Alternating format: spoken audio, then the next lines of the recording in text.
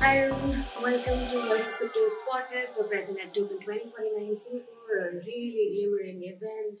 How are you doing on this fine afternoon? I'm great. It's really exciting.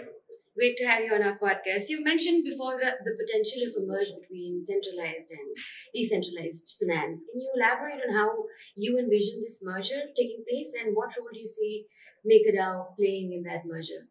So MakerDAO is one of the oldest projects in the space, Absolutely. right? And by now we've become also one of the biggest, right? The most legitimate in terms of building real things, right?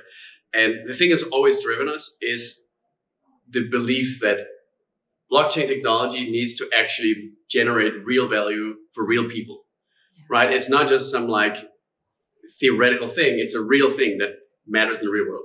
And if you want to deliver value to the real world, then I mean that means you gotta integrate with the things that exist in the real world. When it comes to crypto, DeFi, right? Then a lot of that relates to things like real world assets, right? Deploying into to assets that exist in the real world. You know, following regulations, so you're allowed to do marketing and promotion in the way that is responsible and you know that people actually want and trust. And I think we were off to sort of a slow start with this, right? That was not always how people in crypto thought about things. They tended to be a lot more ideological. Now I think it's been pretty clear that it pays off to do things this way because, yeah, of all the growth, basically, and all the success we're seeing now. Absolutely.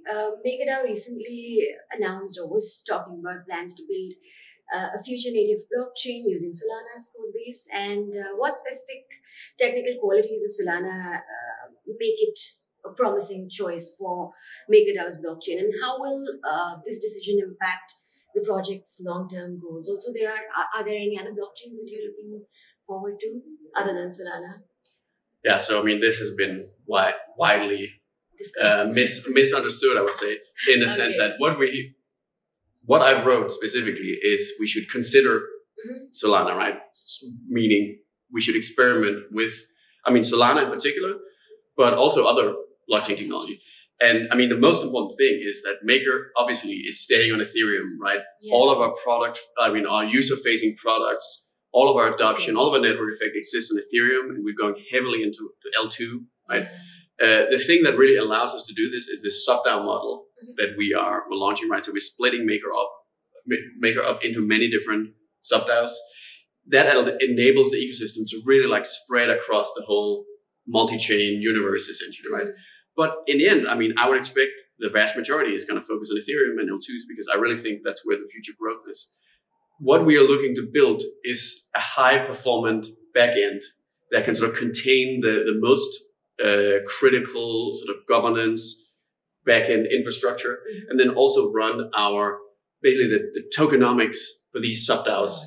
And that requires a lot of efficiency and performance because if we get that, then the whole ecosystem becomes basically more efficient, more valuable, and that's going to benefit the end users where they are, you know, even on Ethereum, right? Yeah. So I think in the end, what happened is, crypto is quite down currently, right?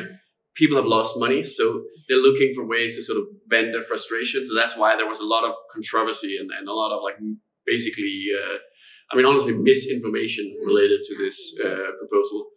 And I mean, our view of this is once we turn things around and Maker sort of really helps bring growth and helps bring innovation back to the space, everybody will forget their squabbles with each other and just focus on growing the whole ecosystem, right? And really using blockchain to benefit real people and make real change in the world. Absolutely. And so the hope is MakerDAO recently became the first DeFi protocol to reach 1 billion in total value locked. And what factors do you think contributed to this achievement? And how do you plan on sustaining and expanding the ecosystem going forward?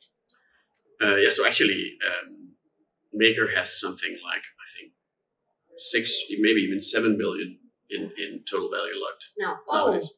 Yeah, so I mean, so I think we're number 2 after Lido, which is the biggest. Yeah.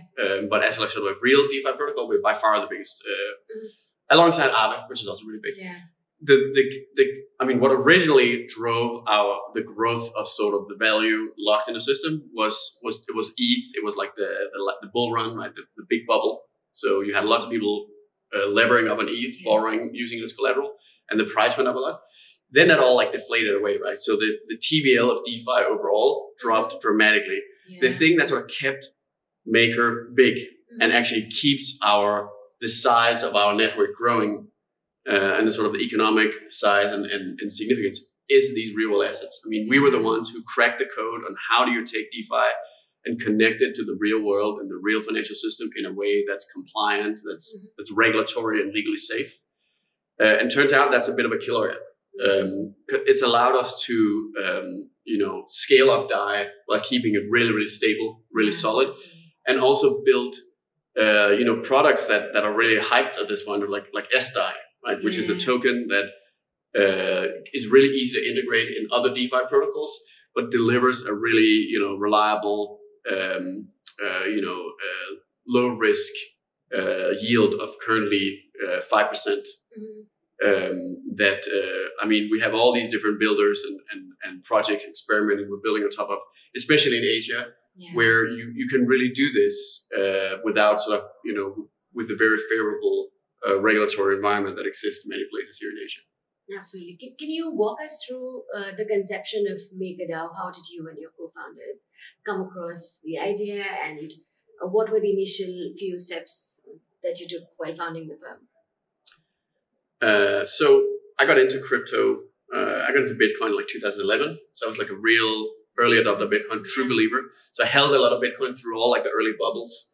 And this experience of sort of, round tripping the value, right, of constantly making a lot of money and then losing it all again, and then making it all back and losing it all again, that got me like dialed in on stable coins as being necessary for normal people to ever want to use crypto. So then we got into BitShares, which was the first stablecoin project. But it failed. BitShares was trying to do too many things. So they were doing the stablecoin, they invented that, but they were also trying to do a whole bunch of other things. And it was just not possible to realize all those goals. And then basically me and my co-founders, we saw Ethereum as like, this was the perfect opportunity. This is where we can go. We can build just a stablecoin, not be distracted by all the other stuff, and then let the rest of the ecosystem build on top of it, use it, build all the other features basically. What's kind of ironic about it is at the time, we didn't really see how there was real value in a stablecoin, like how a stablecoin project itself could generate sort of real value and be sort of a massive project. We were sort of more doing it for the ecosystem. So it's really ironic that now it turns out stablecoin is pretty much the only business model that works in crypto. Pretty much everything else, nobody has figured out how to make money on any of that, right? Maker is basically the only DeFi protocol that is, really making like, serious income that allows us to spend on a lot of development, a lot of innovation, and even generate a lot of surplus that sort of, actually sustains the tokenomics of the token itself in a way that basically everyone else, they got to do to Ponzinomics, right? Pumping and dumping. Maker and the Maker token is the one pretty much that hasn't needed any of that and has this much more organic, much more solid value generated, and sort of this fundamentally value-driven growth. Yeah, absolutely. So DAI has experienced significant growth, but there have been times when it has struggled with its one-to-one peg with the US dollar due to, of course, increase in supply and demand in the DeFi space. How does MakerDAO plan to address the stability of this stablecoin? And I'm sure that this isn't the problem with just DAI. There are plenty of stablecoins, and all of them at some point or another have faced this problem of stability. So how does MakerDAO plan to address it? So originally, the very early version of Maker, it was very focused on crypto collateral, right? And in that paradigm, I mean, really the idea of what it was what you need for real stability was different, right? So that was all about adjusting rates. But the thing is, that's never going to deliver like sort of the kind of stability that a business in the real world is looking for, right? They're looking for like one-to-one, right? Like if it's stable coin, it needs to be possible to convert it to a dollar, right? Nowadays, when Maker is doing so much real world assets that we're doing, right? So a lot of the DAI stablecoin is backed by things like treasury, like US government bonds, right? But also the USDC, which is kind of the cash of crypto in many ways, right? the way that we regulate stability of DAI today is actually, it's really like directly inspired and very similar to how banks operate, right? Yeah. Which is called asset liability management. So basically, you need to always have available the assets necessary to sort of pay people out if they want to leave the system, right?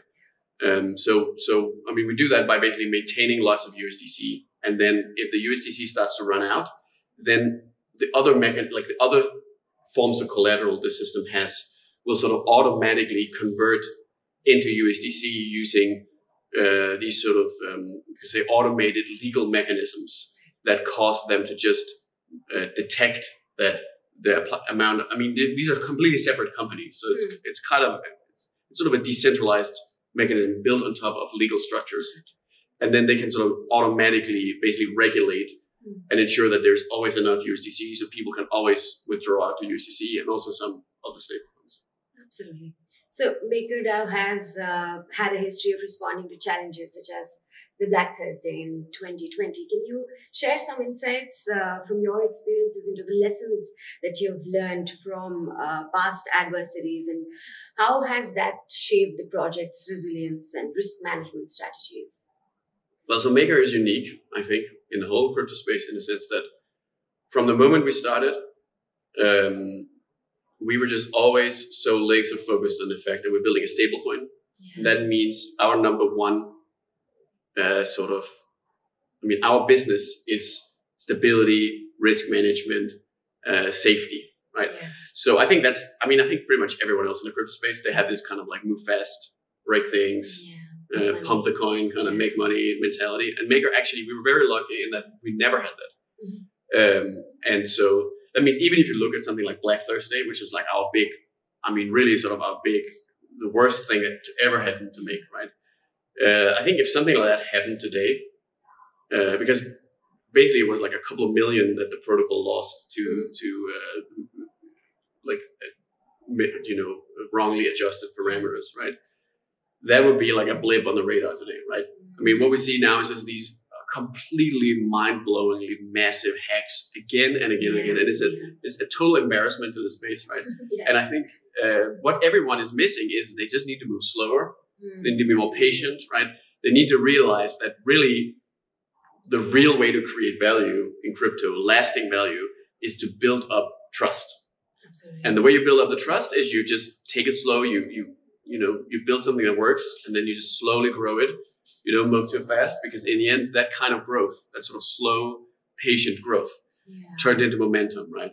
And that becomes unstoppable eventually. And that's what Maker has sort of seen, right? Because during the whole bull market, Maker sort of disappeared from the radar, right? It just got out, dazzled by all the fast-moving, sort of glitzy projects, right? But then they all went away. They all blew up. Not a single one of them survived. And then meanwhile, Maker was just doing that real growth in the background, just step by step, developing that actual fundamental value. And now we can see it sort of starting to go exponential, right? So as everything else is going down now, everything is sort of, the tide is receding, and there's, everyone's naked. You've got Maker actually growing in a way it's never been growing before. So I think that's really exciting. And what I hope we can do is we can really bring this back to the whole space, especially with our sub-DAOs, which allows us to just be in a lot of places at once, right? Interacting with a lot of the other protocols. Then, we want to take that growth that we have in Maker, and we want to bring it to the whole space, right?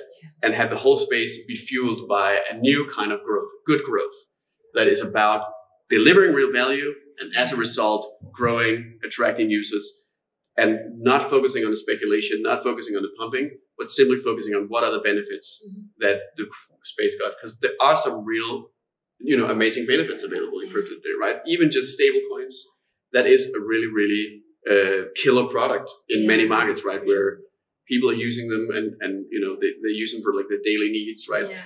And now you've got this new paradigm with something like SDAI, where we're talking about, direct access to really attractive yields that are not Ponzi-based, that are not, unsustainable or dangerous, but rather that actually is something that is suitable for regular people in the right markets where it makes sense and where there's a regulatory path to offering this.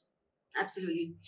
Also, blockchain, the convergence of blockchain technology with artificial intelligence, AI, has been one of the most talked about topics in media of late. And a lot of firms are heading towards AI simply because of the hype or because it's one of the glitzy, glamorous emerging tech that's in the market.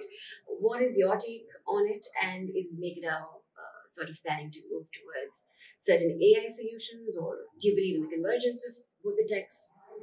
Yeah, so I think AI is so similar to crypto in the sense that also it's just like a bunch of hot air mostly, and the vast majority of people have no idea what they're doing. They're not even interested in it. They're just doing it to like pump rebrand, whatever. Yeah.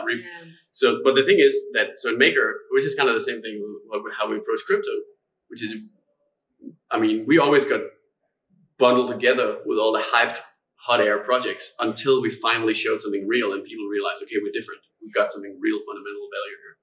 And so we're doing the same thing with AI. Like we very early started basically researching and developing on what was possible with AI for our needs in Maker. So and AI is going to be probably the biggest thing that's going to really transform Maker, I guess, in addition to this ability to interact with the real world. Once we developed that, the whole thing changed, right? And Maker became so much more valuable from developing that ability to connect with the real world in a regulatory compliant way. And with AI, what it allows us to do is to solve our new biggest problem, which is basically our problem is we've become so big that it starts to be really, really difficult to control the system as a DAO, right? Because a DAO just means it's just a bunch of people collaborating over the internet. And that gets really, really difficult the more people you add. With AI, our goal is to basically give everybody an assistant that gives them access to all the information. So today there's a huge difference between sort of the insiders that spend 24/7 being super nerds, and they have a lot of power, right? They have a lot of control. They're not always the smartest people at making decisions relevant to legal questions or financial questions or marketing or whatever, right? But they're really, really good at navigating the bureaucracy of the system, basically, right? And so what we want to do is we want to make all the experts that know something about the actual specialized, domain areas that we have to we're sort of competing in. We want to give all of those sort of essentially an AI assistant that makes it possible for them to effortlessly, easily, and even sort of, it should even be fun in a sense, right? It should be engaging to take that in knowledge and take that information and provide it to the DAO, help steer in the right direction, and get rewarded for the value you create by providing this information, right? And if we crack that code, if we create a system like an economic network where anybody can come and contribute and to deliver the information, deliver the value they have, get fairly rewarded for that in return, and then the system as a whole can sort of integrate that value and make the right decisions at a scaled up sort of aggregate scale, right? The value of that is immeasurable, basically, and this is kind of what Maker has been going towards from the very beginning. With AI, we've got this whole new dimension that gets it so closer to our reach, and just really enables us to sort of scale in completely new ways we never envisioned.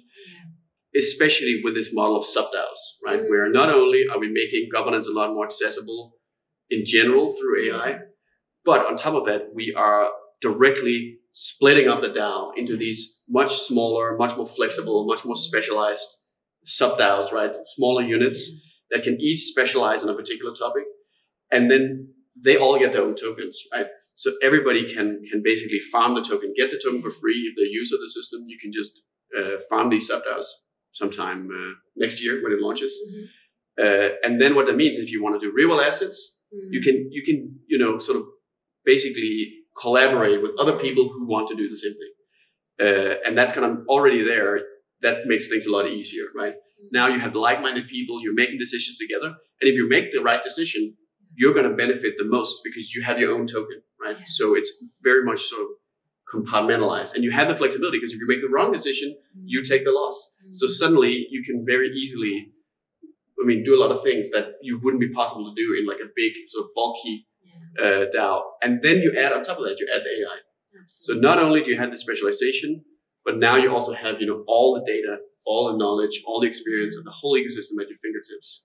And yeah, like I'm very excited for actually being able to deliver that and have people adopt it and have people farm the tokens and dig into it. Yeah. But as with everything Maker, we're taking it step by step, right? We're being patient. We're launching this when it's ready and it really can do something real, which again, I'm hoping it's going to be early next year, but, that's what we learned is you need to take your time, and that's when you'll see the real value. Pretty amazing stuff coming up from Maker, I'm sure. I think compliance and regulations have been a tricky arena for a lot of Web3 entrepreneurs to sort of navigate. How has MakerDAO sustained in those terms? And what are some of the lessons that you would like to provide to other entrepreneurs who are still struggling in that space? And also, how far are we from better, clearer regulations across the globe? There's, of course, a lot of things happening. Nika that came up, but how far are we still globally in terms of clearer regulations around these emerging technologies? Yeah, so the thing is, if you want to build financial products and things relating to like money and people's savings, right? Then the number one advice I would give is like, look, regulation is so important. Yeah. Nobody should know that better than people in crypto because of all the absolutely devastating, horrible stories of all the scams, all the disasters that ruins lives, right? And that's what happens when you mess with people's savings, right? There has to be controls around that, right? There has to be boundaries so people can feel safe getting into crypto, right? So I think what's happening right now is we're seeing a few like front-runner jurisdictions, front-runner markets. We're in Singapore, which is, I think, a decent place, I would say. There is, South Korea and Japan are two markets that we are really excited about in Maker. That's one thing is the regulation, but beyond that, it's the attitude that these countries are just extremely embracing of innovation ultimately. And they're like large markets. South Korea has this unique thing that even the democratic dynamics of the country's fundamental like political fabric actually support crypto innovation, which there's nothing like that anywhere else in the world, I think. So that's as a place to build and focus on. I think South Korea, I wish everybody would focus more on South Korea and just bring the best to South Korea, because that's a place where we can really grow, really build something amazing. And if we do that, and a lot of, we realize a lot of benefits in South Korea for the South Korean people, for the South Korean economy, that's going to just be a showcase to the rest of the world of all the benefits you can get if you do it right, you embrace the technology, and you do the right kind of regulation. Honestly, what's amazing about South Korea is they've had so many scams, yet they still understand there's some real value. Yeah. So I think, if all the innovators in the world could just help us let's push out the scams from South Korea and let's build something real there. Also build in the other places with potential like Japan, like Singapore, Dubai, Switzerland, Mika, if we can, figure it out. That's the place to focus right now, I think, right? Because that we have, rather than talking and complaining about the places where the regulation isn't yet, I guess, sort of in tune with reality, in tune with the potential of technology, we're better off doing things and doing it in the places where there are ways to do it. And I'm really excited. I think a lot of people are starting to see this, right? That's also why I think there's so many people coming to Singapore this year, right? They realize Asia in particular is really one of the places where the potential is so massive because there is this positive kind of attitude towards innovation. So I'm so excited about how it's going to develop from here. Absolutely. Do you have any final words, Rune? I think there's, like I said, right, there's going to be so much amazing growth coming to the space. We went through this whole cycle of sort of pumping and dumping, basically. Turns out there was no real value. But that was an important lesson. Now the space finally knows we need to focus on building the real value. And as I've basically been saying, right, Maker is the absolute pinnacle of a project that knows how to deliver the real value. And the way we want to bring this to the whole space, the way we want to get the whole space to grow and to actually live up to its potential is through this thing of splitting up and sort of taking our features and taking our value and delivering through sub DAOs with their own tokens that will be available